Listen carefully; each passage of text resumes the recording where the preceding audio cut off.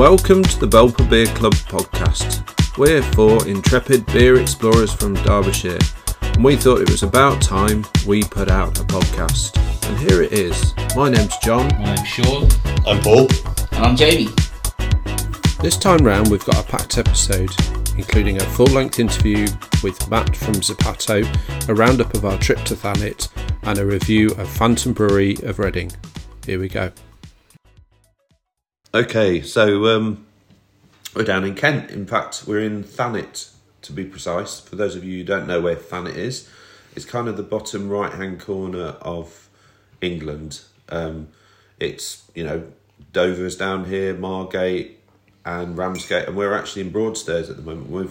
We're just kind of waking up after a night out, going around the micro pubs. I mean, I've been trying to get you down this part of the world for many years. So we're finally here. I'm pinching myself that we're actually here.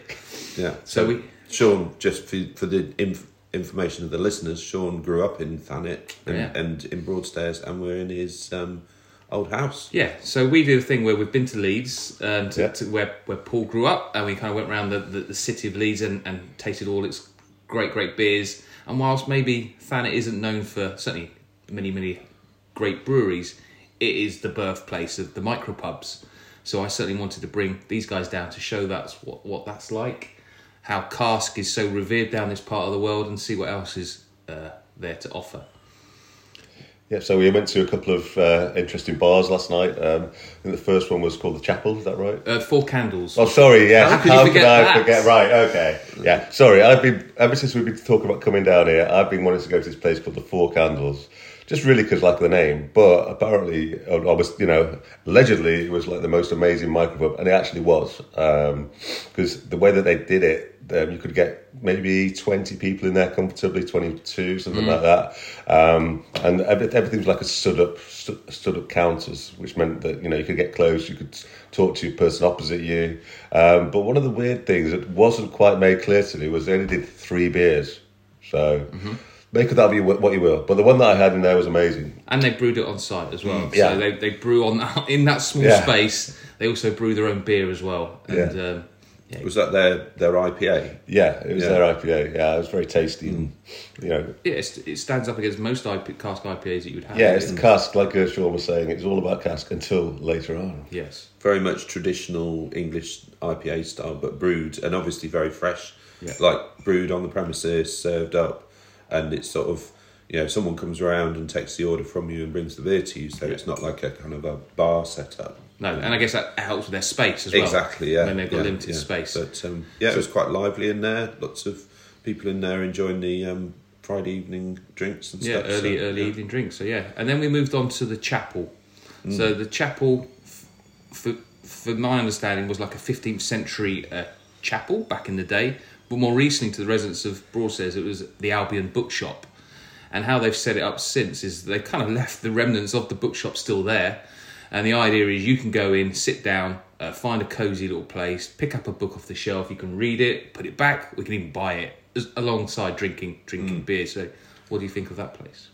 Oh, it's amazing. The atmosphere in there and everything. And I love the fact that whole kind of thing of, like, bookshop said, right, okay, we're packing up now. Bar said, right, we'll just move in.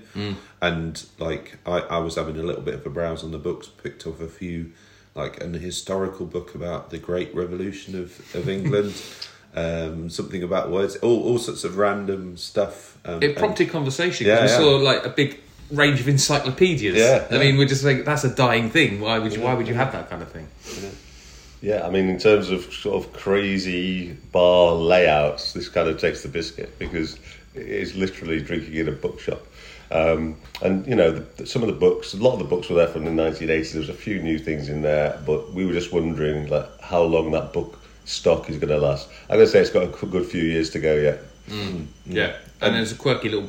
You can go upstairs, can't you? You can go around and view looking down, like you would in a church, I guess. You'd have that kind of view. And then we moved off to the Shepherd Neame pub, Neptune. Now, I wasn't originally going to take you in there, but I thought, when in Rome, we'll take you to Shepherd Neame pub. And actually, as kind of aesthetics go, it's quite good. It's got kind of glass, kind of nice kind of gold writing on it.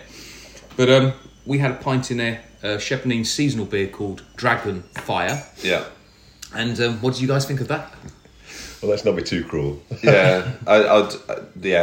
don't like to be negative on this podcast and stuff, but let's put it this way: it wasn't the best beer of the night. But as a pub, as a bar, it's great. And there was some of the art on the wall, didn't he? Yeah. There was a like family tree of the hacienda, like mapping out all the different kind of creative things going on in Manchester and the history of that kind of era from the 70s up to modern day and stuff. But like in terms of atmosphere, great. Loads of people in there having a nice time. Good range of people. Some nice looking pizzas being eaten, and it's they're definitely. I think we probably didn't choose the best one out of the lot, so that's the way I view it. Lesson learned. Yeah. Lesson learned. Okay. And then we moved on to Camera Pub of the Year runner-up for this year, the Magnet, where we sat down and we had a game of dominoes, didn't we? We kind of started to kind of get quite competitive. Yep. It looked like they had like iron beer kind of tap takeover, or the remnants of one. Certainly there was a lot of iron pear. Not iron beer, what am I talking about? Iron brew. Yeah, I had a nice milk stout in there, which kind of ticked all the boxes in terms of what you'd expect from a milk stout. You guys had a hoppy IPA, did you? Yeah, sort of standard IPA. But compared to what we'd been drinking in the previous pub, it was a delight. Yeah, it was very nice, Yeah, and again, like four completely different sort of vibes, atmospheres. This was a little bit more rough and ready and lighting lower, and they had this really interesting kind of almost like a candelabra made out of an old bottle drying stand with loads of bottles stuck on it. That's right, It looks amazing up in the ceiling. So some interesting kind of curios and the board games and stuff like that. So very enjoyable. They do lots of live music in there as well normally. Yeah, I'm thinking if I lived here, that'd be my place that I would hang out most often. I would think. And then we finished off the night by, I wasn't going to take you into this place, the 39 Steps. It historically was 3 doors down from where it was now in an old pet shop. Great place. And then they moved into this bigger premises where they kind of promised there would be brewing beer and all that. But it's kind of, it kind of just fell away from kind of being a place you'd want to visit. But we were quite pleasantly surprised when we went in there last night. Yeah, it was round the corner. Basically, we walked in, looked like a fairly traditional pub, then suddenly spotted some taps around the corner, which they're going to move to the front, but they're currently around the corner. And what an amazing plethora of craft beers were there on keg. Yeah. So you had Time and Tide, Flop, Vault City, there was Pressure Drop. Yeah. Verdant. Yeah. So I had the Daya as well. So Daya. And and what's significant in the bar that I'm certainly aware, because I've been in there before, is they've taken down what was the old bar canapé. When you have the big stanchions that kind of sit on the bar, and you have a kind of big wooden thing that was quite imposing. They cut all of that down, so it's just an open, inviting bar, and it brought so much light in. So clearly, that was done a week ago, as I understand it, and they plan to kind of make craft their focus, so they're going to make And again, like great atmosphere. Really good selection of cask beers as well as the keg, lots of people in there enjoying the atmosphere and so a good end to the evening, I think. Yeah, it was a bit of a damp sort of windswept day, but people were making the most of it anyway. Off to Margate today. Unfortunately we weren't going to go by train, but we're going to jump on the infamous Loop bus. Thanet Loop, So so that's going to be another kind of big day, and we'll report back on that at some point. Loads of stuff to see and do in Margate, and it's looking a bit sunnier as well. So fingers crossed.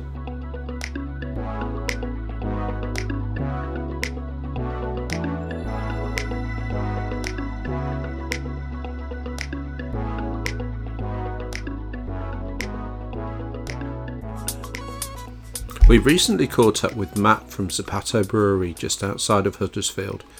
We discussed all sorts of things about the development of his brewery, the tap room there, and everything else that's going on. Here's part 1. So today's guests are Matt from Zapato Brewery. We were lucky to drink some of their beers last weekend as I introduced the brewery to the club. And typically, one thing we like to do at the BBC is source beers from relatively unknown, certainly to us, and up-and-coming breweries. And I was intrigued by your extensive range and the different beer styles you had to offer on your website. Zapato, an independent brewery founded in 2015, if I'm right in saying, are located next to the River Colne on the outskirts of Marsden. And have a thriving tap room, from what I can see, where drinkers can enjoy their beers alongside all the various type of events they put on, as well as regular and differing food trucks. Zapato, as I understand it, pride themselves on brewing modern takes on traditional styles or contemporary twists on modern styles. Matt, could you please introduce yourself and tell us about yours and Zapato's journey to date? Okay, yeah, I'm Matt Goreski, and I've been on a very long beer journey, of which Zapato is probably coming up to a third of it, I suppose. I've worked. Long story short, I've worked in a bar for a very long time. That had a very good reputation for beer, North Bar in Leeds, and I was kind of in the right place at the right time for the whole beer thing kicking off in the UK. So I suppose when I arrived there was the day they took the Guinness off draft.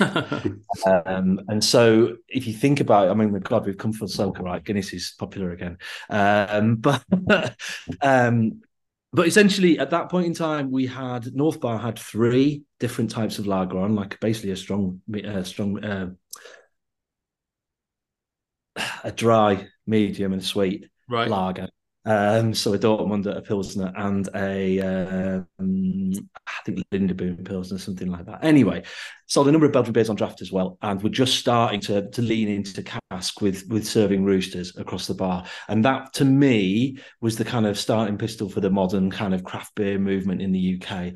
A few years after that, you had Magic Rock, Brewdog, obviously, and so many imports coming in, and then the start of shifting sort of cask breweries towards modern beer, and keg breweries starting to pop up, and then cans, and everyone knows the story, right? Or maybe they don't, but they should know the story. There's a that whole thing. So I was in the right place at the right time, essentially, and got to do a lot with beer, meeting various people from around the world, and launching imported beers, dealing with things like Sierra Nevada and Brooklyn in the early days, as well as the Europeans. So anyway, spent a long time there. Got to learn about beer, left after about 10 years of working for them, and essentially I went freelance, and at the same time as I went freelance, I started Zapato Brewing. So I started on a really small scale with Zapato, just simply because I wanted to make the beers good, and I thought that experimentation on a large scale was a bad idea. So there was a lot changing in the industry, you know what I mean? And I didn't feel I was really ready to just sort of come out of a quite a relatively high profile beer position to brewing and be that my number one thing. Also, I needed 2015, was it? Was that around about 2015? 2015, yeah. And also I needed to earn some money, and everyone knows that you can't make any money in the beer industry, right? So I decided I did some freelance work, worked for a number of breweries, worked on events. So I, fantastically for me anyway, landed the head of beer role at IndieMan BeerCon. Oh, wow, okay. I also kind of helped put together Leeds Beer Week, and also the Hop City Festival in Leeds as well. So my freelance career went all right, you know what I mean? It all went into the right sort of places. And so building up Zapato in the background, really, working on lots of different things, working with lots of different people, and trying to build this kind of vibe with Zapato. It was a bad strategy.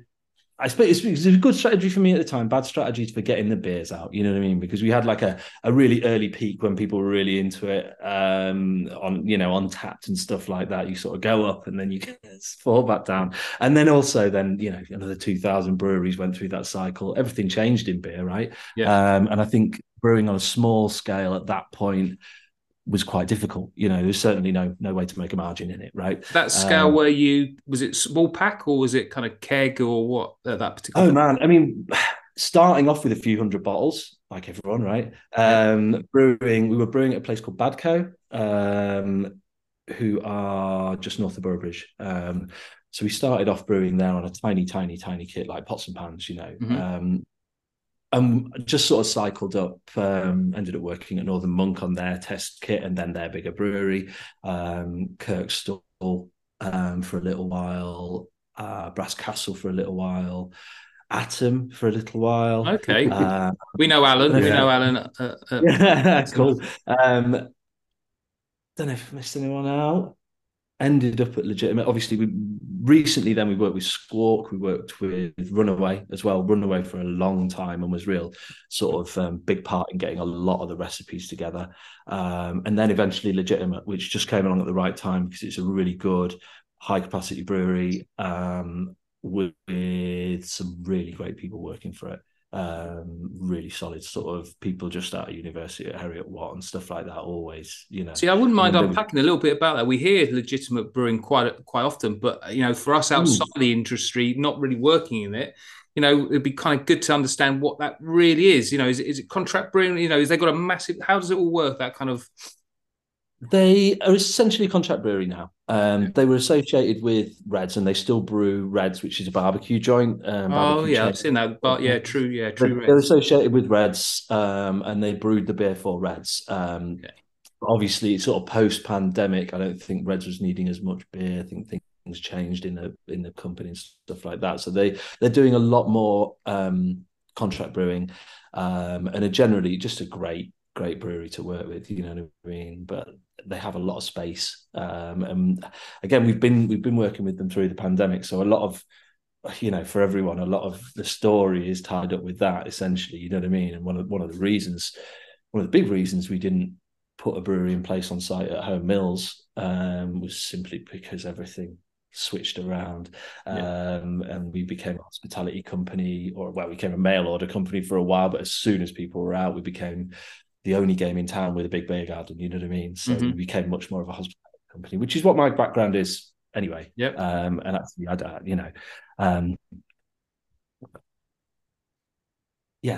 go on. so do you get involved in the brew day? Obviously you say you've kind of defined worked on your recipes with various different breweries. Is a typical brew day yourself being there on site helping? Not anymore, no. I spent a good amount of time doing that up until we started working with Squawk, Runaway and Legitimate. So sort of a little while ago. I've bailed out enough mash tuns to sort of, and I don't really see at the end of the day I'm not going to add anything to that process by being there. You know what I mean? And I kind of feel that, like, through what I've done in the past and the people I've worked with in the past, I've got quite a good eye for recipe formulation, and I've got usually a very specific thing that I want to achieve from it. You know what I mean? So I'm quite happy on that front. Given recipes, I work closely with the brewer anyway. We spec everything out. It was kind of a weird thing when I first started, because I thought I was really, really onto something, because I don't know, 80-90% of sort of craft breweries were working with one type of yeast and were very, very safe in what they were doing. They were pulling brilliant beers out of their hats. Yeah. You know what I mean? There was a lot of things where I was kind of like, well, if I just use different yeast on a regular basis, then that's going to actually be a differentiator between us and other breweries at that point in time. I think my sort of go slow approach obviously allowed everyone to catch up, and now it's, the game is much harder now. You know what I mean? I've been quite intrigued by the mash gang model in terms of they're going out buying up the capacity in all the different breweries. So when the Fierce brewery kind of scales up and gets a brand new kit where they're absolutely not fulfilling, they then buy the capacity, and essentially and so enables them to do loads of collaborations and be seen from the outside as being all over the place. Which I think is a really, really interesting model. I guess you're the kind of it's the Mikkeller model, right? Mikkeller's maybe a bit of a dirty word these days, but incredibly successful model. All right, he had a story in that. Initially he went to every brewery, didn't he, and bargained a brew for them and a brew for him or whatever. You know what I mean? And it was a sort of great story. But essentially, like, there's no reason to have brewing in a central place. And I think that one of the kind of kind of early craft beer myths is that there's, it's the art versus science thing with beer, isn't it? You know what I mean? How much magic goes on in the brewery, how much magic goes on, up here. that is a founding myth of the whole thing. And it's a nice thing to think about. But at the end of the day, a recipe is a recipe. The process is the process. There's so many things you can change in the process, and that's kind of what makes it interesting. But that also is what makes great beers, right? You know what I mean? So, those things aren't really like a short-term practical thing. They're like a long-term planning and working out and, knowing your shit thing, aren't they? I think that makes sense. Yeah, so I guess you get the benefit of using all a bit now. you get the benefit of using all the breweries' canning lines and stuff like that as well. Sorry, I'm just getting a phone It doesn't get shipped back to you to kind of get put into small pack, does it? Sorry, say again. I think it is a bad line. Actually, we are jumping a little bit. I don't my know phone ringing. It was my phone ringing. Okay. Yes, I've now turned it on to airplane. So the benefit of that contracting is that you're able to kind of get the use of their canning line and everything else that goes alongside with that. Yeah, I mean, we still contract can actually with Bevcraft, so they come along and can it. I'm in the brewery probably 3 or 4 times a week, you know what I mean, at the moment. Yeah. So I'm there regularly. And, we work together like any other brew team, you know what I mean? It's just that our brewery is not on the site of our tap room, you know what I mean? And there is definitely plans to put a brewery on site, but it comes down to money at the end of the day and wise decisions, and if I can make that sort of at that quality on a regular basis, then the equation has always been. I beat myself up for years for not putting the brewery in place on site. It was probably about 3 years agony trying to get the right point, and we almost got to the line. We were going to buy the kit at Verdant, the old kit at Verdant. 360 have got that now, haven't they? 360, yeah, exactly. So and it was so close, and there's a pandemic. And it was a bad idea to spend,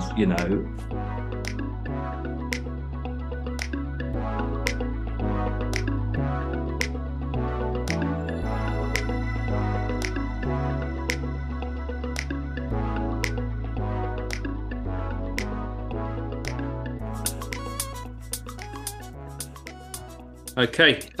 One thing I want to know is, where does the name Zapato come from? Do you know what? It was a bit of a fudge, to be honest.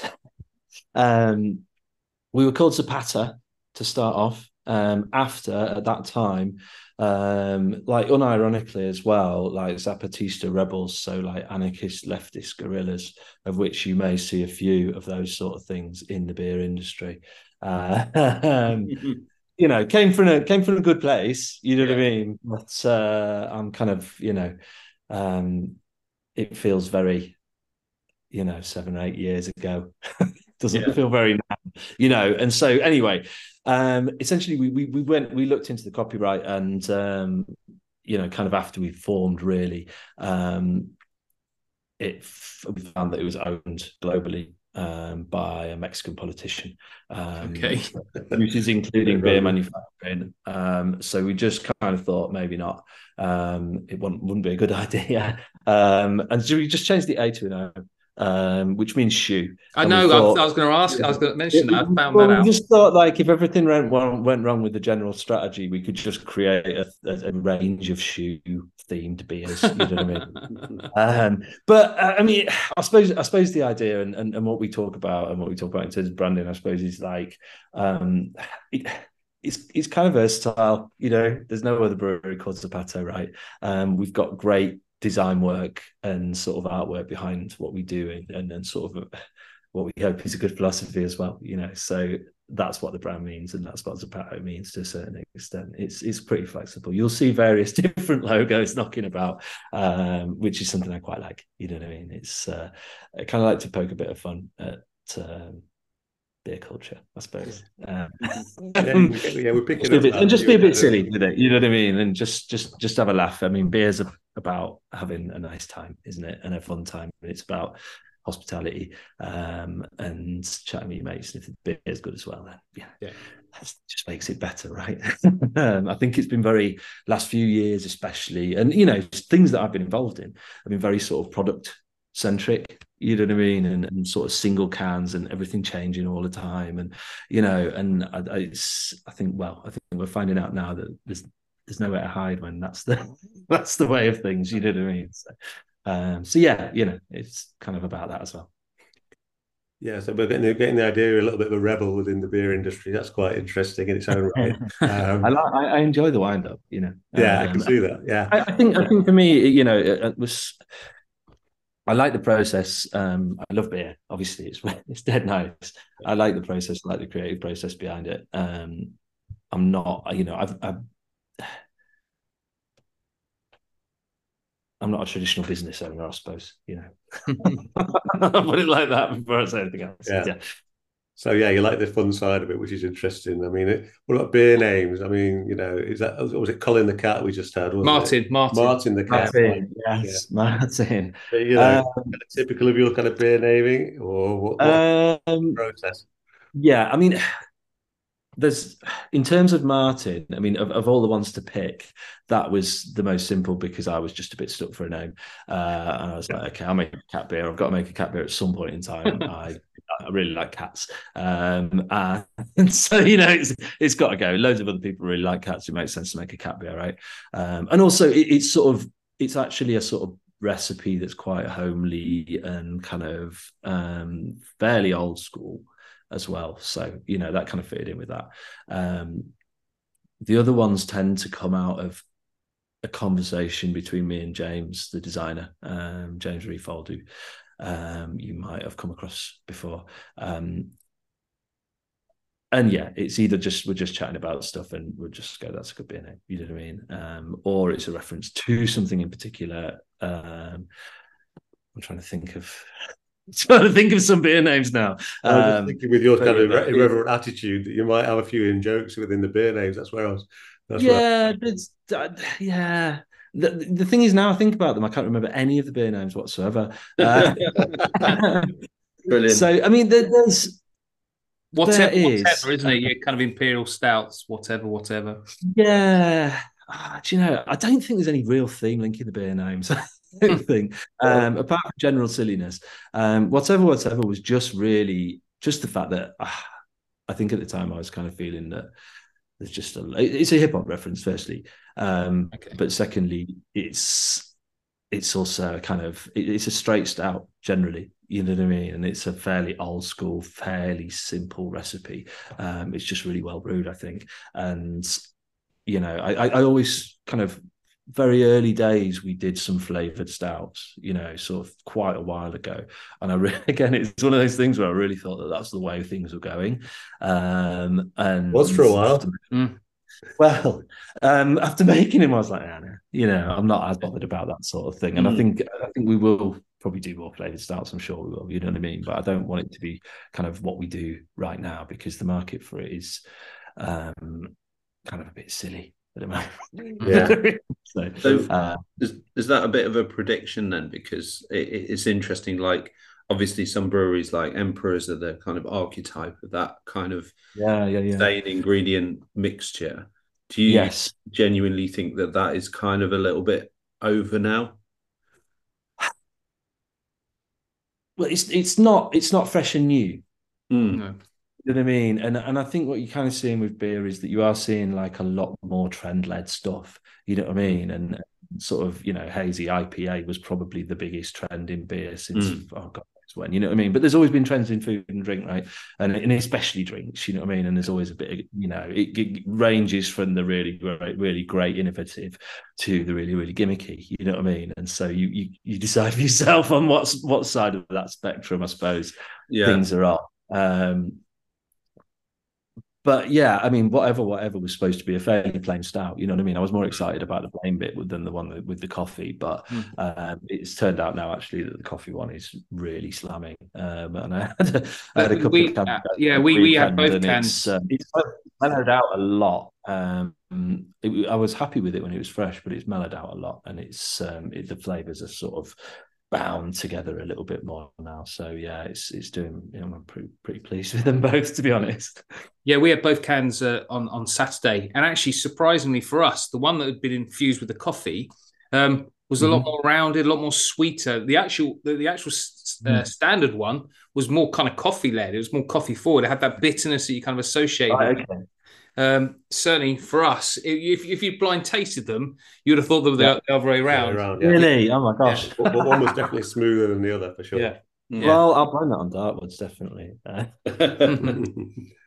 yeah, they were both good. So just in terms of kind of your brewery lineup, then I mean, talk about pales, core range and all that. Yeah. I mean, is it mainly core? Is it half and half with specials? I mean, yeah. I mean, well, I suppose you could call it half and half. I think we have a summer pale and a winter pale. We have a summer lager and a winter lager, right? And we're sort of trying to fit into that kind of cycle for core stuff. I kind of like the idea where you have core stuff and variations on that core stuff. You know what I mean? Yeah. I think you've still got to do a few one-offs. You know what I mean? But it's unless they're big beers, it's difficult to sell them. To a wider market, and obviously the bottle shop industry isn't firing away at the moment. You know what I mean? It's a bit of a scary time for that. So, I think at the end of the day, we brew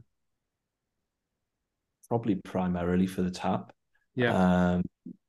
The most of what we sell is obviously is definitely to the tap still. We have Helles Lager through summer, Pils through winter. We have Thwack through winter, and we have Shoom through summer. They're the two sort of core pale ales alongside Martin, which is a bit more of an occasional.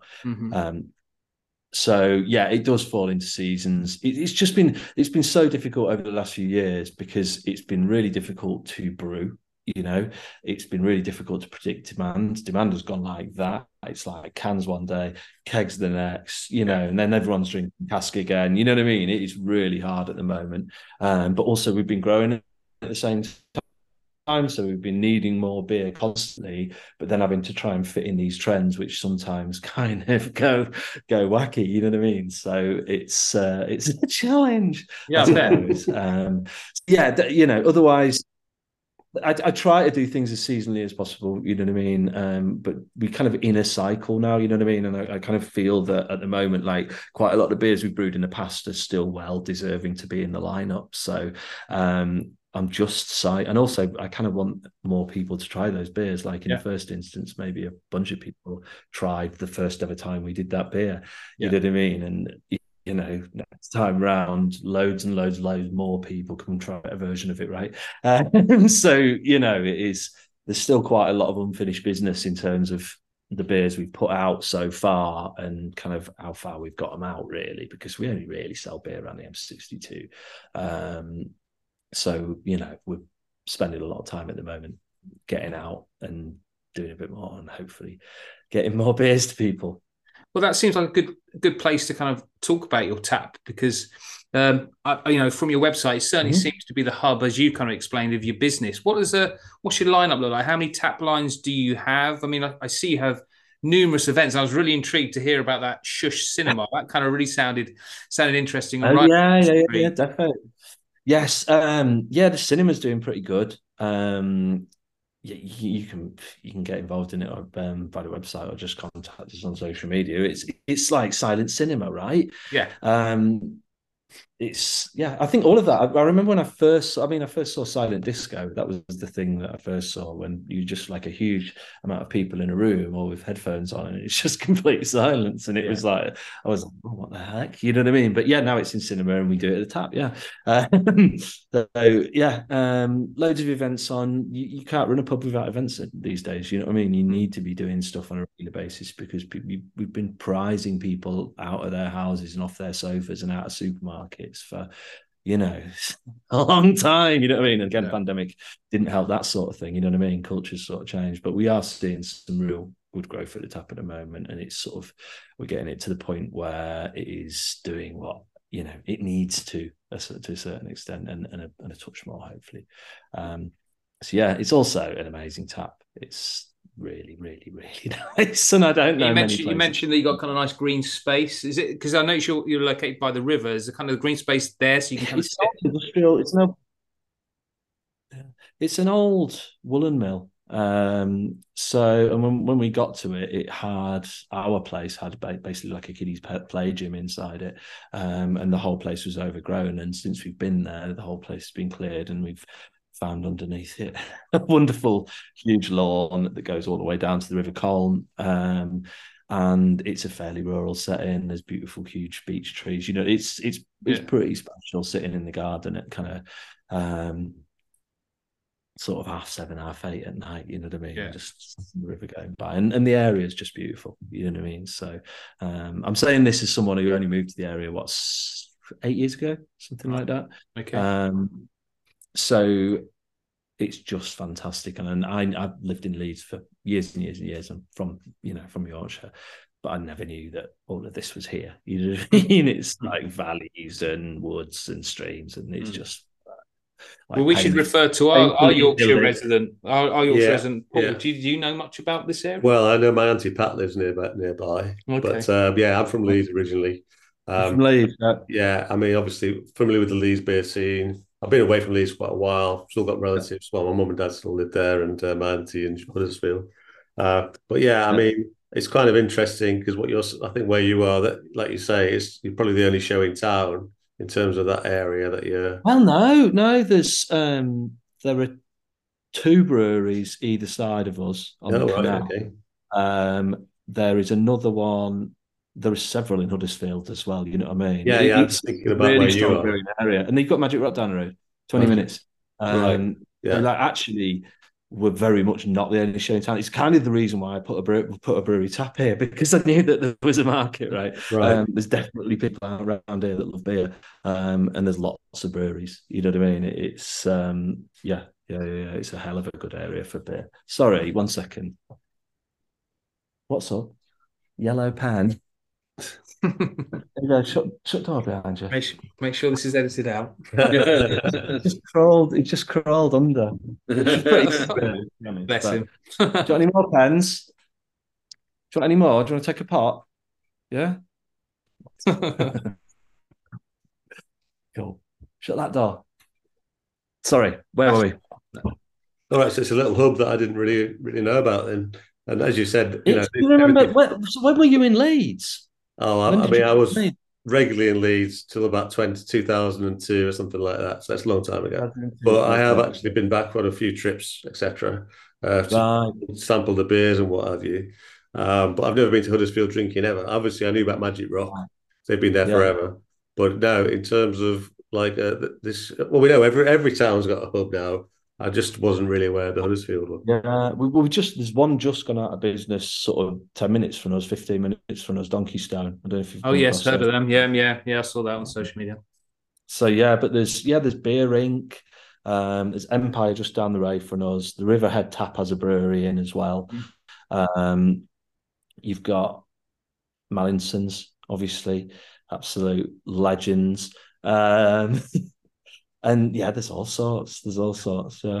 No, I just wondered if we crossed paths in Leeds before, but I think I don't think probably not. No, we probably missed each other. Started North Bar in 2000. Yeah, North Bar. Yeah, I mean, I've only been in like as a short tourist, not as a local. When I was in Leeds, it was sort of White Locks and the Eagle Tavern and things of that nature. Yeah, it still is. Well, I've always been White Locks these days. Yeah, Leeds is incredible for beer as well. It's just Yorkshire in particular is ridiculous. Well, actually, what I would like to ask about is vocation, maybe, because they've kind of scaled up hugely. They've got their own bars. They're in supermarkets. I mean, is that something to aspire to in your sort of world, or do you think that's just for other people? Not for me, really. It's not like we haven't had the opportunity. But I don't. That's not what we're generally in it for. There's no reason I wouldn't sell a beer in a supermarket. You know what I mean? If it worked for us, but it doesn't at the moment, really. So if you think about vocation, I mean, vocation started off day one in the supermarket, right? You know what I mean? And they've done the whole thing backwards. Yeah. Like now they're they're doing really, really well with everyone, right? You know what I mean? But they went supermarket front and center straight off the bat because there was so much beef around it at the time. and they just went straight for it. You know what I mean? And as a result of that, grow their business. You know what I mean? Like you can say what you want about. Well, there's many different stories rather about beer in supermarkets, whether it should be there, whether it shouldn't, and all that sort of stuff. And we could spend another 3 hours talking about that. However, you've got to admire their strategy in just getting that sort of stuff sorted out the way, get their brand relied on by supermarkets, and hopefully then get the margin that they deserve out of the supermarkets. Hopefully, I don't know what they get out of it, but it's a fine strategy, and I think that now they don't have to do that all that explaining. You know what I mean? Oh, you're throwing everyone under the bus or whatever, which is ridiculous. Yeah, because as you said, as you said, North and Northern were well established already, weren't they? And Vocation, like you say, did it slightly differently. Getting their own bars going is quite a special thing. Although the one in Leeds is closed now, though, is it? The Vocation, the assembly, isn't the assembly room? Yeah, it's changed. Well, it's changed hands certainly. I think they're just. It's a funny spot that. It was very weird drinking in there because before it was Vocation, it was quite a seedy gig venue. One of my abiding memories from that gig venue is going into the toilets and seeing a guy. The toilet, the walls of the cubicle had all fallen down, so they were all on the floor, and there was just a guy just literally having a shit. Oh, nice. and like people were just going in and going, "What the fuck, man?" And then going, "Well, what else can you do?" Yeah, I've started, so I'll finish. Well, I mean, the other options are not really as palatable as that one. No. So yeah, it was always weird. It's always funny drinking in there.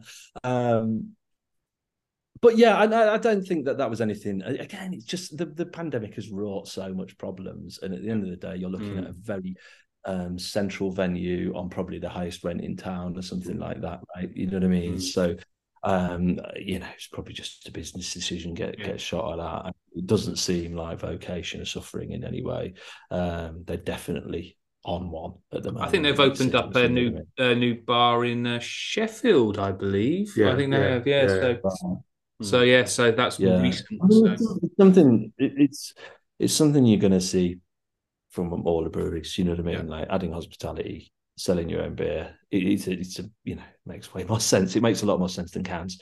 And if cans are squeezed, then people are going to go into pubs and bars, which we'll see who are the best at being hospitable or whatever. That's quite funny, actually. Get it all fully wrong. You know what I mean? So, it's going to be a lot about that ethos of personality and all the rest of it, isn't it? Which it's just it's interesting what's happening at the moment because we've seen like growth for some years, you know what I mean, and obviously everything's gone and fallen over, you know what I mean, and there's a whole host of different issues that breweries have to deal with now, not least sustainability, business-wise and environmentally. You know what I mean? I've seen you've got a bit on your website about travel to the tap room. You can you encourage people to go there as sustainable as they can. That's a nice touch. I'm gonna hand on heart, I prefer people who don't drive when it comes to coming to pubs.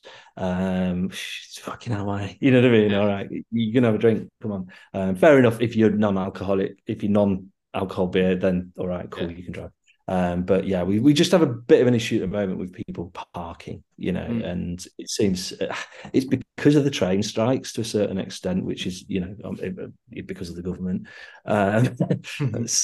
And we rely upon that, and so everyone's bloody driving. It's just train strikes because of the lack of buses. You know what I mean? I don't blame people for driving to the tap, but if you don't drive, you have a drink. Yeah, get more than one. Makes it better. So that's the thing. Yeah, but also more seriously, yes, we have to measure our carbon footprint. We have to change things. You know what I mean? If we if we make people think at least about not bringing their car because they don't want to pollute, then it's better, isn't it?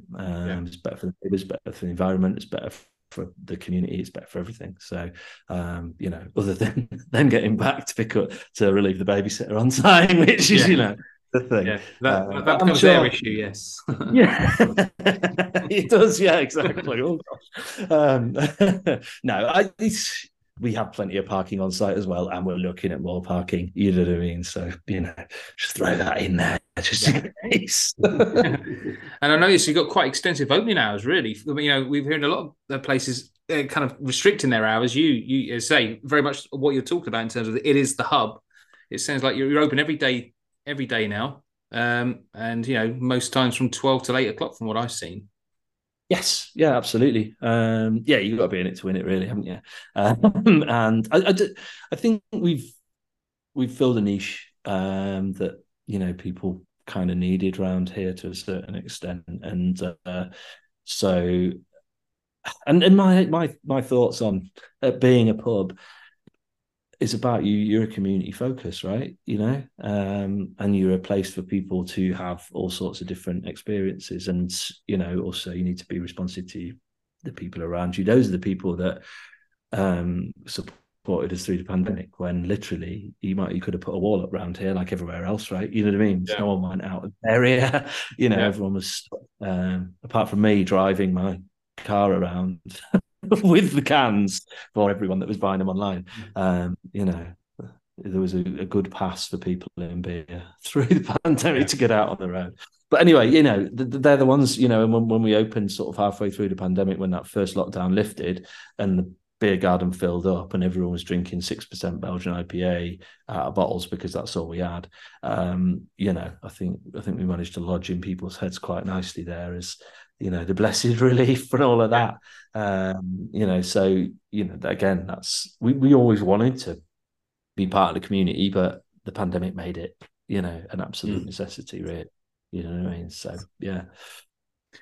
Great stuff. Okay, we're on to the part that we like to kind of reach out to the listeners to kind of ask you guys some questions. We've got a couple of questions here. John, do you want to ask them? Yeah. So the first question is from Brian Chilvers. Brian Chilvers has asked this question: the beer styles you predominantly produced sorry, I'm going to start that again. I'll edit that bit out because I've not read it very well. I spend all my day speaking for a living and talking to people, so actually talking in the evening becomes difficult. Done that completely. Brian Chilvers asked, the beer styles you predominantly produce would suit cask. Have you or are there plans to support this dispense method?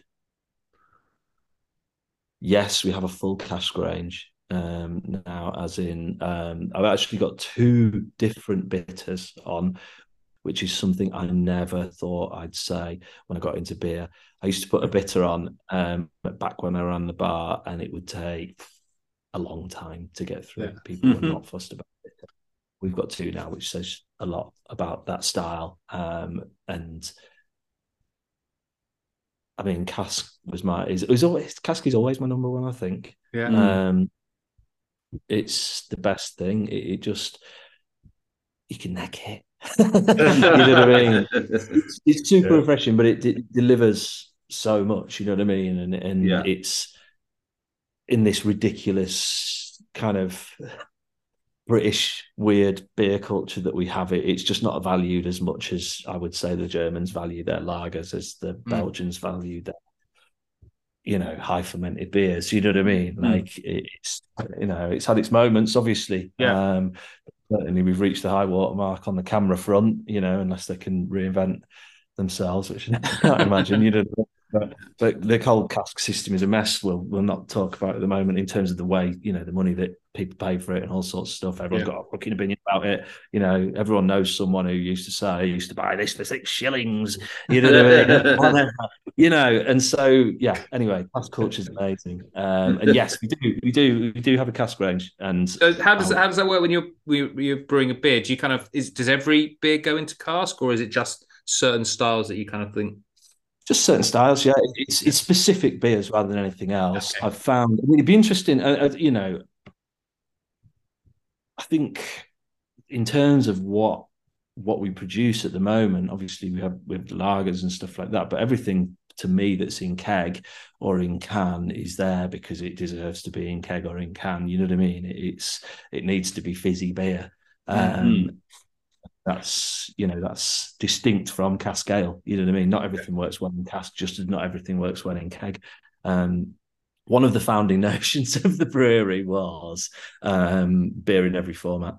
You know, if it deserves to be in a bottle, then it'll go in a bottle. You know what I mean? Yeah. If it deserves to be in a 75 centiliter or a 330 ml or a keg or in cask, like if it's right for the beer, then that's what it needs to be in. The whole honestly, if I compare when I started at North Bar, right, and they had a Belgian Schoof and Brooklyn collaboration, it was called what was it called? It'll come back to me. But it was amazing. If someone rolled that beer out now, it'd blow people away. You know what I mean? It was amazing. I think it was called. Plus 3 different types of lager, plus Rooster's Pale on draft and a stout. You know what I mean? Like beer deserves to be like a Flemish red, but like I've had people put it in cask and people get really excited about it, or like Cantillon in cask, which we served a number of times. It's not right. It needs to be carbonated in a bottle. You know what I mean? Because that's how it works. You know what I mean? Like it's good to experiment with those sort of things, but certain beers work in certain formats, and that's the whole bottle. Whatever, man. Come on, everyone needs to drop that. But they have dropped that shit, right? You know what I mean? But it's getting better. Brilliant. Anyways, I'm rambling on. No, I think you've answered that one. All right, we want to know Cantillon on cask, but anyway. Yeah, that just blows my mind. I'm not saying it wasn't shit. You know what I mean? We literally sent a guy over with casks. He filled it and he brought it back. Very good. The amount of lambic that has passed through my hands for less than 15 quid a bottle. Yeah. Oh, you don't even know. We used to sell it in place of champagne because we wouldn't stock champagne because we were so stringent about beer that we didn't want champagne, so we'd sell people lambic over Christmas. Pennies. Now look at it. Just letting the cat in. Sorry. Okay. We're about Martin, actually. Oh, was it Martin?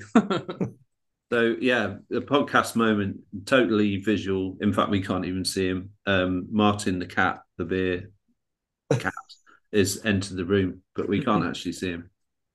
Do you want to see him? Of course we do. We do. Yeah, I mean, this is obviously not going to work on the podcast, but the we can say, yep, there he is. Oh yeah. So he's only got 3. Yeah, that's he lost the leg on. Oh yeah.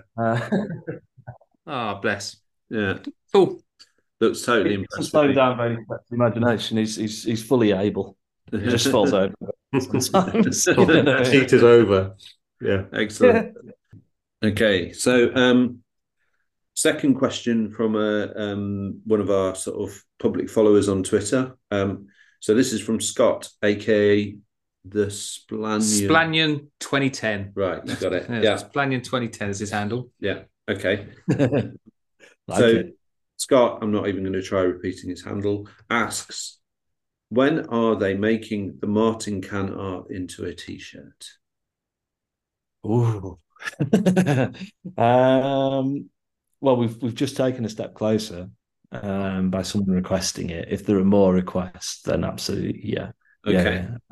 It can happen. I can see that now as a podcast kind of strapline. Yeah. I can see that as a way of getting we out. can get people on there saying, 20 I suppose if you measure the brewery's growth in terms of like my kind of will to buy more t-shirts, which are quite expensive and get made, and I'm trying to focus on the bottom line as much as possible. Yeah. But we're kind of at that stage at the moment. Is we're kind of building up a head of steam. You know what I mean? And the more people buy the beer, I suppose, the more Martin t-shirts we'll be able to buy. But it's still very early days, man. Like last year was hard, and up until probably March this year, it was hard. You know what I mean? It was like, oh God, everything's a bit close to the bone. But we're still here, which is good. So yeah. Well, we've not had so much fun in a podcast for a while. This is good. So, what about you mentioned your designer before? Could you just name check again on your can designer? It's James Ockleford. Goes as Refold. So I've worked. I mean, that's the sort of the longest kind of collaboration in the brewery. I mean, God, we've been working together in one way or another since sort of 2015, I suppose. 2005. So yeah, he's ace. He does a lot of what's on the can labels, which I suppose we're kind of just getting around to explaining, is the result of sort of conversations between us really, and things pop out that we think we'll kind of pursue. Yeah, I think obviously the cat one really hit a few buttons, because I mean we were all quite intrigued with it. I'm quite into my illustrations in another sort of field, and I couldn't actually see the cat for ages. So these guys, totally. Explain it to him. There's the other ear. Good, once you see the ear, you see the whole thing. Right? Yeah, that's it. But yeah, no, we generally work pretty well together, and kind of with fairly little kind of having to really, really spend loads of time on process. You know what I mean? Like I think James has quite a distinct style. You'll see. It's more famous work on North Bruco, right? And that's all. Yeah. And he does also Brulo. Okay. Or is it called Coast now? And various other things like more arty, you know what I mean? I mean James I suppose when you put as the top, the memorable one of the memorable beer can designers of the whole of the last 10 years, you know what I mean? And it just always seems like a very simple process, really, to be honest with you. The place where it falls down is when I've got to like order the labels or buy the labels or proof the labels. So there's been the odd typo over the years. Certainly, if any of our listeners are kind of wanting to know what we're talking about, it's worth looking at your web shop and looking at the array of designs that's there. Because when I teased the beers over Twitter, what we're drinking this particular weekend, as soon as I released the one that was the Citra Cairo beer, the kind of Zapato Pale, someone got it, because it is very striking in terms of its letters all just broken up in a kind of triangle/tree, whatever you want to call it. And it it really stands out. It's simple, but it's effective. Kind of looks like a bit of a Zelda Triforce, I think, that one. Which is kind of a cool thing. Jay, when I mentioned it, I was like, it's Zelda Triforce, isn't it? And he's like, no, I don't.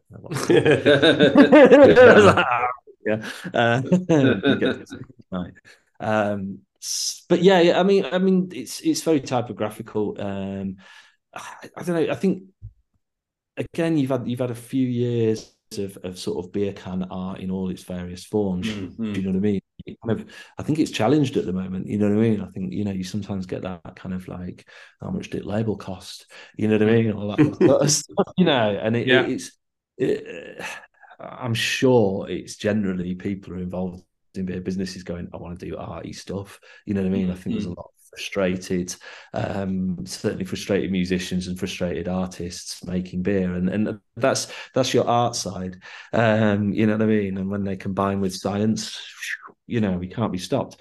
That could be a good catchphrase. I think it's really interesting, some of the tight partnerships that we've heard about over the years. So a couple of years ago we had a call with Noah from Chapter and he works with Boneface, who is famous for illustrating like Queens of the Stone Age albums and things like that. And Boneface, like he described him as almost sounded like a bit of a recluse, kind of. And he struck up this kind of something like that, wasn't it? Yeah, and he struck up this relationship and has worked with him. And Chapter aren't massive brewery. They're starting to extend a bit more outside of their sort of home, just outside of Liverpool. But it's not like a big business or anything. But he's managed to develop that relationship with a really, really amazing illustrator, and he still works closely with him. So seems to happen quite a lot, that kind of thing. I think so. It's a small business thing, isn't it? To a certain extent, it's kind of like there's people using their skills and kind of artistic sentiments to kind of make a wage, essentially. You know what I mean? And do something that they enjoy. You know what I mean? It is that kind of thing. There's a lot more creativity available to people, and also there's no creative jobs out there, right? You know what I mean? Like that's been stomped. So they end up making booze. Which, says more to you about the craft beer industry than anything else. Brilliant. Right, yeah, we're just sort of similar vein to listener questions, etc. If you could have brewed any beer in the world, what would it be and why? If I could have brewed any beer in the world, what would it be and why? So maybe a beer you haven't even drunk before, but you've kind of legend would mean that you might want to go, I really wish I tried that, like Pliny the Elder or something like that. Or it may be one that actually you haven't had for a number of years. Gosh, I don't know. Peculiar. I just brewed John Smith's Magnet, and I've kind of been obsessing about that for a good long while. I'd always sort of say like there's a number of sort of top 3 pints, top 3 beers in general, but also like top 3 cask pints or top 3. You can extend it. It's a constant conversation in the past, not so much these days, but you've always got this jockeying top 3 things, and one of them was pints of cask John Smith's Magnet, which wasn't a greatly. I don't know. I'm a southerner, and you're telling me something I've never even heard of that. I don't know what John Smith's Magnet is. It only went to certain accounts, I think. And obviously, it was kind of. I think it was a beer that was mostly available during a time when cask beer was getting beaten up on a regular basis. You know what I mean? So it sort of. I think it kind of gained steam in a lot of. It was like a special version of John Smith's, right? A special bitter. Yeah, it was that special. Yeah. And I just remember drinking a few pints of it with my dad in the trade station pub in the Thanet, and it was just great. You know what I mean? It was just, and it was like juicy jelly tops is like something that I kind of always look for in a good cask bitter. You know what I mean? And it had a great long finish, and was just like it had that licorice kind of like sweet licorice flavour that you get with there's the thing with John Smith's and Tetley's as well, a similar sort of thing as well. So. Anyway, been thinking about that for a while. So I've brewed that beer. Okay. And it's in at the moment. Okay. Available across the UK. And so that's one of them. You know what I mean? I'd like to brew, you kind of maybe do go for sort of Pliny area kind of level of IPA. You know what I mean? That sort of thing I would love to brew, and is part of the aim of sort of what we're doing. But it's kind of weird that the beers that have kind of stuck is like a Belgian IPA, and we're sort of doing pretty well with cold IPAs at the moment as well, which I kind of feel are a bit on that line of that kind of lean, crisp, yellow IPA that sort of Pliny is, right? What beer do I wish I'd ever brewed? I don't know. Well, you're giving a good answer there. You've referenced John Smith, and you also referenced Tetley's in the same sentence. So and you've got 2 bitters on, so we can see how this is going. Yeah. Brilliant.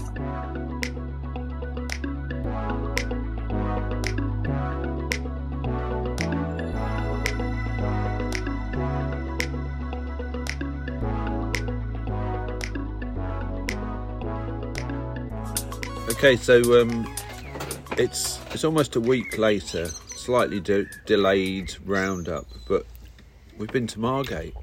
So we also went to Broadstairs, but we also went to Margate on the Saturday. We did, yes. So we popped around in the morning, didn't we? And we found an amazing museum, almost by chance. I mean, Jamie, someone came up to you and said, "You got to go in here," didn't they? Well, I saw it and went, "Hey, there's a crab museum."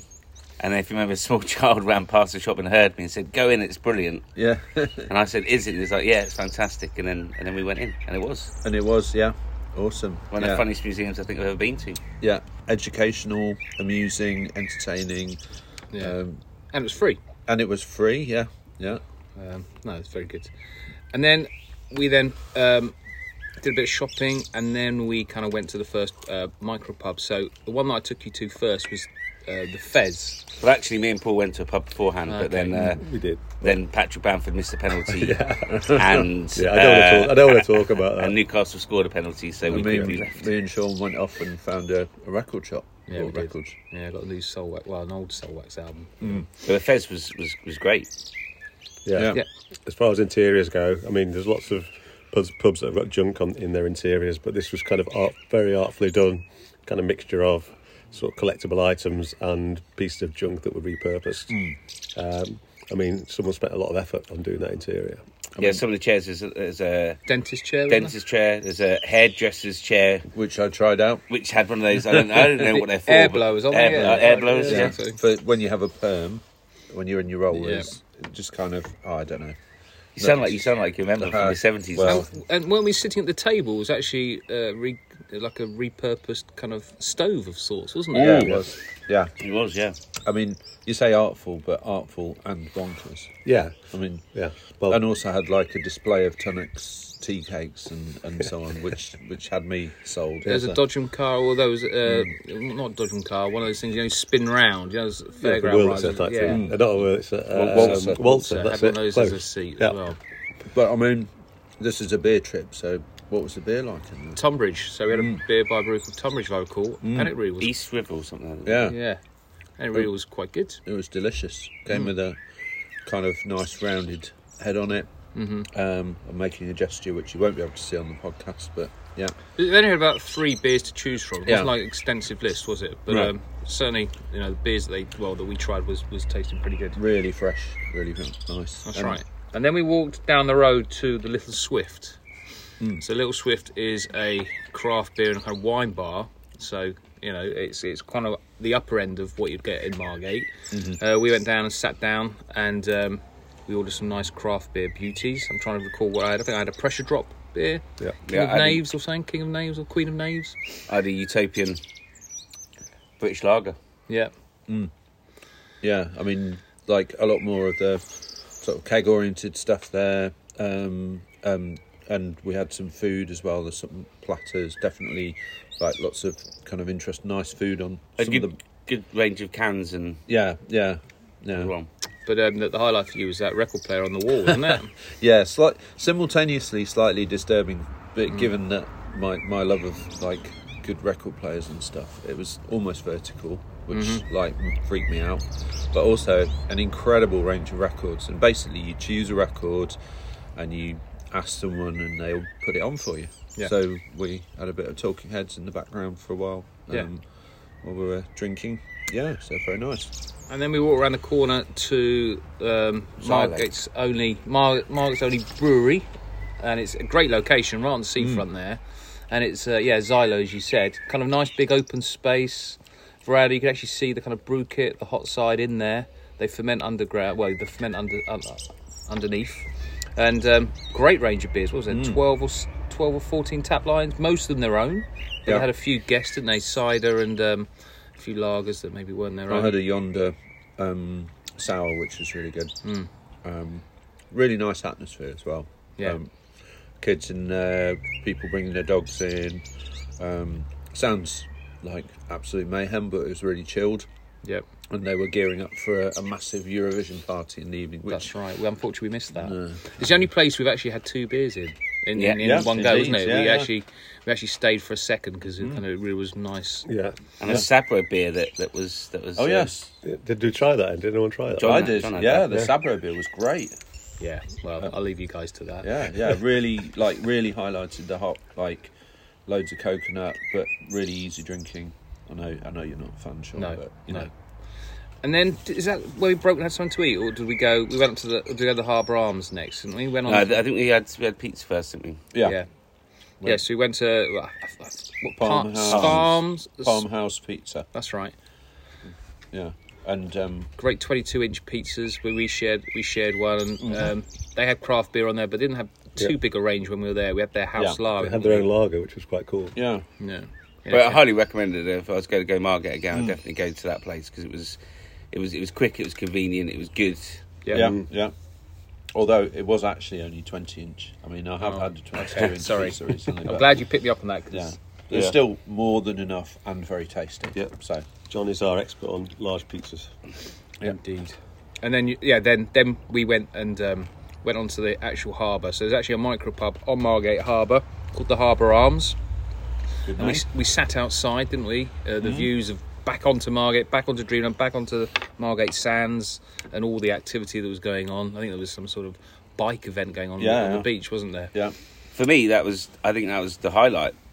For me, I thought it was the interior was nice, but the only option was to sit outside really because that was a period when the sun was shining. Yeah. And the beer, which was Shivering Sands, Monsal Bitter. And for me, that was actually probably the beer of the weekends. Top notch. It's I love. It reminded me a bit of the ampersand, the cap. Mm-hmm. When you get a best bitter, and you think, I'm happy with best bitter. It'll be good, and then you try it. You think, actually, no, that's a really, really, really, really good example of type. Yeah. So I think that was the best. Maybe not the best beer. Obviously had a few verdants later on, but the best example. Surprising. I think the most surprising beer. It's certainly the combination. There was also a guy, because it was their 10th anniversary. There's a guy set up with a sound system, playing some funk and soul, which went down really well. Mm-hmm. One of my favourite tunes came on, so I was in a good mood, enjoying the beer, and it was sunny, etc., etc. Yeah, it's really good vibes. Yeah. You once took by the beer. You think your comment was too malty? Yeah, I mean, I wouldn't say I'm an expert on bitter. I take on board what Jamie just said about new versions of bitter. But yeah, my gold standard would always be Tetler's bitter, and it didn't taste anything like that at all. But it was definitely a good beer, good location, nice bit of music, and the place kept delivering in terms of turning up new places that we've not been to. So I mean, and it was again like all of the bars we went to, the interior and the sort of vibe was definitely right up there. Yeah. My whole sort of summary of the trip was the beer was okay, it was okay to good, but the actual bars themselves were really good.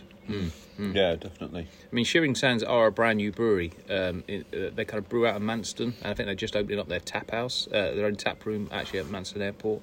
So yeah, it's great. It's the first time I've ever tried any of their beers, so really good. And then I think we finished off Margate by popping into the lifeboat.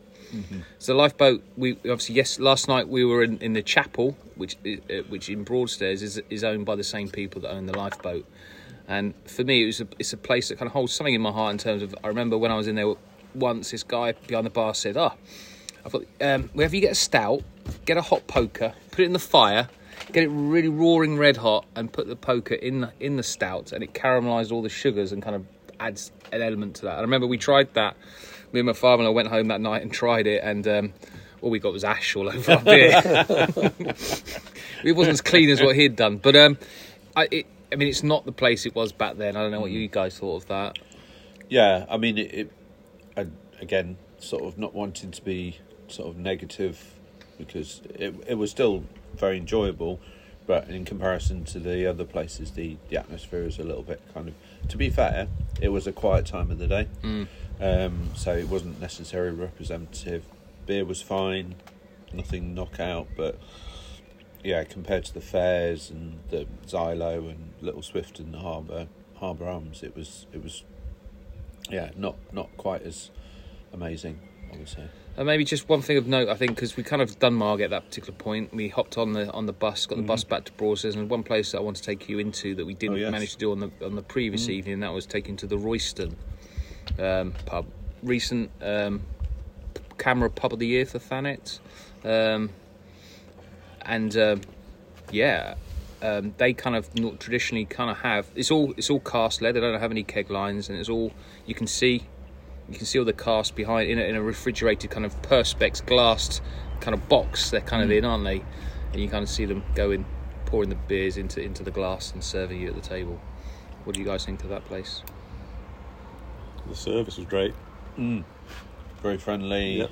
And the beer range was national. I mean, one of the things that we noticed, a few of the bars, it was all local, but this was not. This wasn't like that. It was like a national range of beers. Yes, maybe a bit limited, but I think it was good. Yeah, say service was good, the vibe was good, and yeah, I think it ticked a few boxes for me. It was good.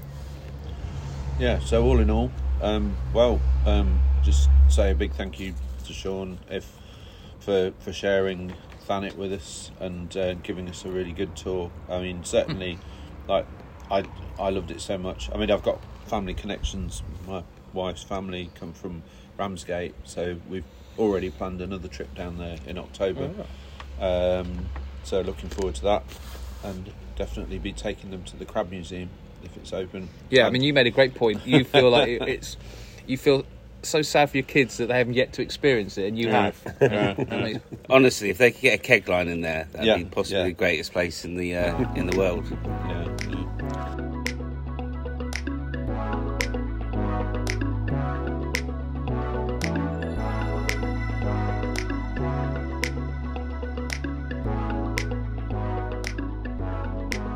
Now it's time for the last part of our interview with Matt from Zapato, where we give him the quick fire questions. Yeah, so finally onto the quick fire round. As the name suggests, we're going to fire some. We asked I've got 5 questions for you. Asked 5 questions. Does anything make you think I might struggle with quick fire? We'll see. We'll see. Let's see. Okay. Any silences, I can edit them out. Don't worry. Okay. Okay. So first question: what's the biggest influence on your brewery? That's the right one. Maybe we should have set these in advance. Yeah, it's tapped out. Note for future: we send these questions in advance so they can be quick fire. The biggest influence? Oh my gosh, probably the Colonel. I don't try and do. I'm definitely never going to try and do what Colonel do, and never, the way that he does his beers in terms of indexing and stuff like that. But just that kind of reverence for the beer in general, and kind of confidence to kind of make your style of beer, and do it right. Yeah, kind of deliver and do it your own way as well. Yeah, very much so. Yeah, very much so. Actually, I'd say so. Yeah, that was really kind of the first brewery to kind of deliver that kind of this kind of beer, which you would call craft beer, which is a term I just fucking hate. But to deliver that kind of taking British traditions, adding American traditions, like turning back to British traditions, then going like German traditions and stuff like that, then looking at Belgium and sort of taking the whole kind of Michael Jackson encyclopedia of beer in and kind of delivering it with like little fuss, but just brilliantly. You know what I mean? Like it's just no one can argue with you there. Yeah, no one can argue. I love. So this is the first time anyone's ever referenced Michael Jackson. And I'm very happy. Right. Okay. He's the person that turned me onto great beer all those years ago. Right. All our staff get a Michael Jackson beer book. The one, the famous one. You know what I mean? Because I don't know. I just drank my way through that, and it was really fun. So I thought, I should try and do it. And not everyone does it. You know what I mean? But I the grounding in style and like the global culture of beer and stuff like that. He's got to be what it's all about, right? Yeah, exactly. Yeah, no, I love it. So next question: what's the best beer, in your opinion, by your own brewery?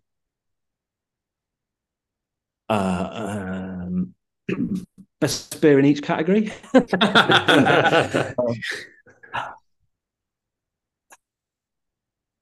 Well, maybe the one you're most proud of. If not. It changes on a regular basis. I love all of my children. I love all of my children equally. He's not going to. Yeah, he's not going to be drawn on that. Okay.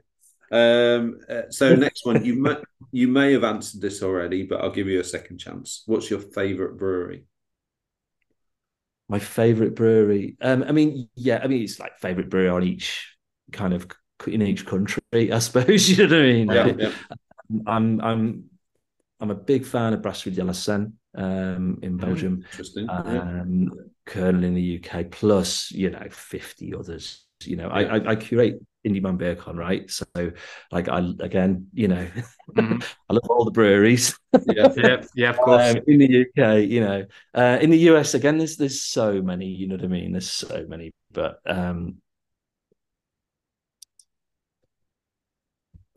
no, I can't pick one. Sorry. I think that's a perfectly adequate answer. Yeah. Next question. Thirds, halves, 2/3, or pints? Pints. Yeah.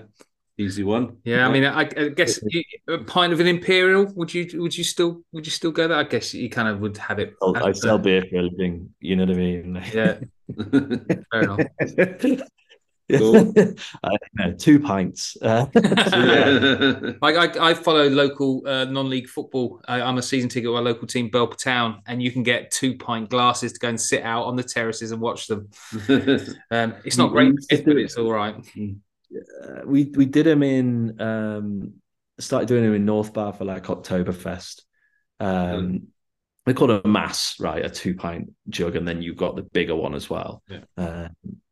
And guys used to come in and go, "Oh, mate, what's your biggest pint? Have you got that right big pint?" Excellent.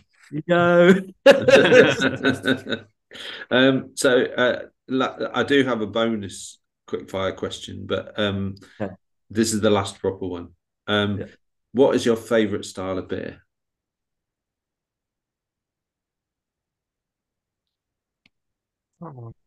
Currently, pale ale. Okay. English or American, or somewhere in between? That was. I mean, pale ale covers every beer that's pale, right? Okay. That's one of the things about it to a certain extent. Fair enough. I think around 4.5% to 5.5%. You know what I mean? That's what I'm drinking most of at the moment. You know what I mean? Like on any specific day, it could be Orval as a style because it's the most versatile and kind of always delivers. You know what I mean? But generally, from bitter to American pale ale, I'm in for it at the moment. Okay, excellent. And I'm going to throw in a bonus one, and because you mentioned it earlier on, I'm intrigued on your take on it. We've had this debate: is a cold IPA really just an Indian pale lager? No, not at all. It's completely different. Okay, right. This is interesting. I would be interested in finding out what a cold IPA is, because we were scratching. Okay, so, well, first of all, India Pale Lager is essentially a dry hop lager, right? And can be a little bit stronger. A cold IPA is an ale in construction, but it's fermented at warm temperatures with lager yeast. So it's quite, when I told Pete Berger, who brews our beer, like what we wanted to do, he was a little bit like, "What the fuck?" Because he's more traditional. But essentially, it's a different process, and it's quite distinct in the fact that it's lager yeast. It's like lager yeast, fermented at a warm temperature. There are a number of other things you dry hop during spunding.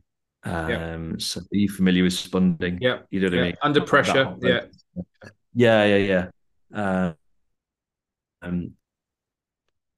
So you do that as well. And you've got, I mean, essentially, again, like I was saying earlier, that with the Pliny and stuff like that kind of like really bright, kind of US sort of old school hopping levels. The other thing also is that you add an adjunct, or whatever else. So you're making what you might term a Mexican lager or an adjunct lager or a Europe, global lager, in that you're taking some of that malware and replacing it with something cheaper, essentially. So the last one was Not Nothing. There's another one coming out next week, which is called Something. So you can see how hard I worked on that second name. The only change, there's a slight change in hopping, but the only change of that is we're using rice instead of corn for this one. So it's going to be paler, and it might feel a little thinner and a bit crispier. I don't know. We'll see when it turns out. You know what I mean? Yeah. That's genuinely incredibly interesting. We obviously got completely the wrong end of the stick about what it was. So yeah. I mean, I'm a really big fan of hoppy pilsners. And have enjoyed many hoppy pilsners. Mikkola used to make some fantastic hoppy pilsners, and I always felt they were good. But I read a critique of them, and incidentally written by the guy who invented cold IPA. I can see the point. You know what I mean? And our pilsner is pretty damn hoppy anyway. It's just hoppy with a traditional German vibe rather than a American IPA vibe, you know what I mean? But to all intents and purposes, it's an American IPA, you know what I mean? It's a West Coast IPA to me. That's what it tastes like. Brilliant. Well, we've come up to the wrap-up question really now. We just want to say thank you very much, Matt, for your time tonight. Really insightful. It's been a lot of fun. We've had a few laughs, which we're not used to doing on these kind of. We like to get into the geeky element of kind of the brewing, so it's really good to kind of chew the fat with you. Before we wrap up, I can chew a lot of fat. Before we wrap up, is there anything further you'd like to mention that maybe we haven't covered? Just anything that you feel you want to say about Zapato? No, not at all. Other than just rolling adverts to buy our beer, you know what I mean? Like, we're very proud of it. We hope people enjoy it, and it's available all sorts. You can get in touch with us. You know what I mean? Have you missed anything out? I don't think so. I don't think. I don't know if anyone listening will be any the wiser. But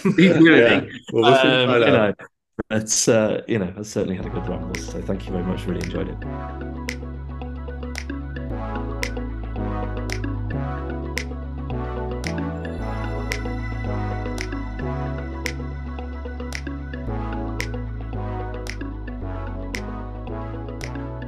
Okay, so we're actually in Jamie's garden. So it's been a nice day, and we're recording a little snippet for the podcast. And Jamie has brought Phantom Brewery from Reading along. So tell us about Phantom Brewery, Jamie, and why you chose them. If I'm honest, Phantom Brewery brewing company is not one that I was really aware of before I started searching out breweries that we had in the beer club. So they're a brewery based in Reading. I think they've been going for quite a while in terms of craft beer, but I don't know exactly how long.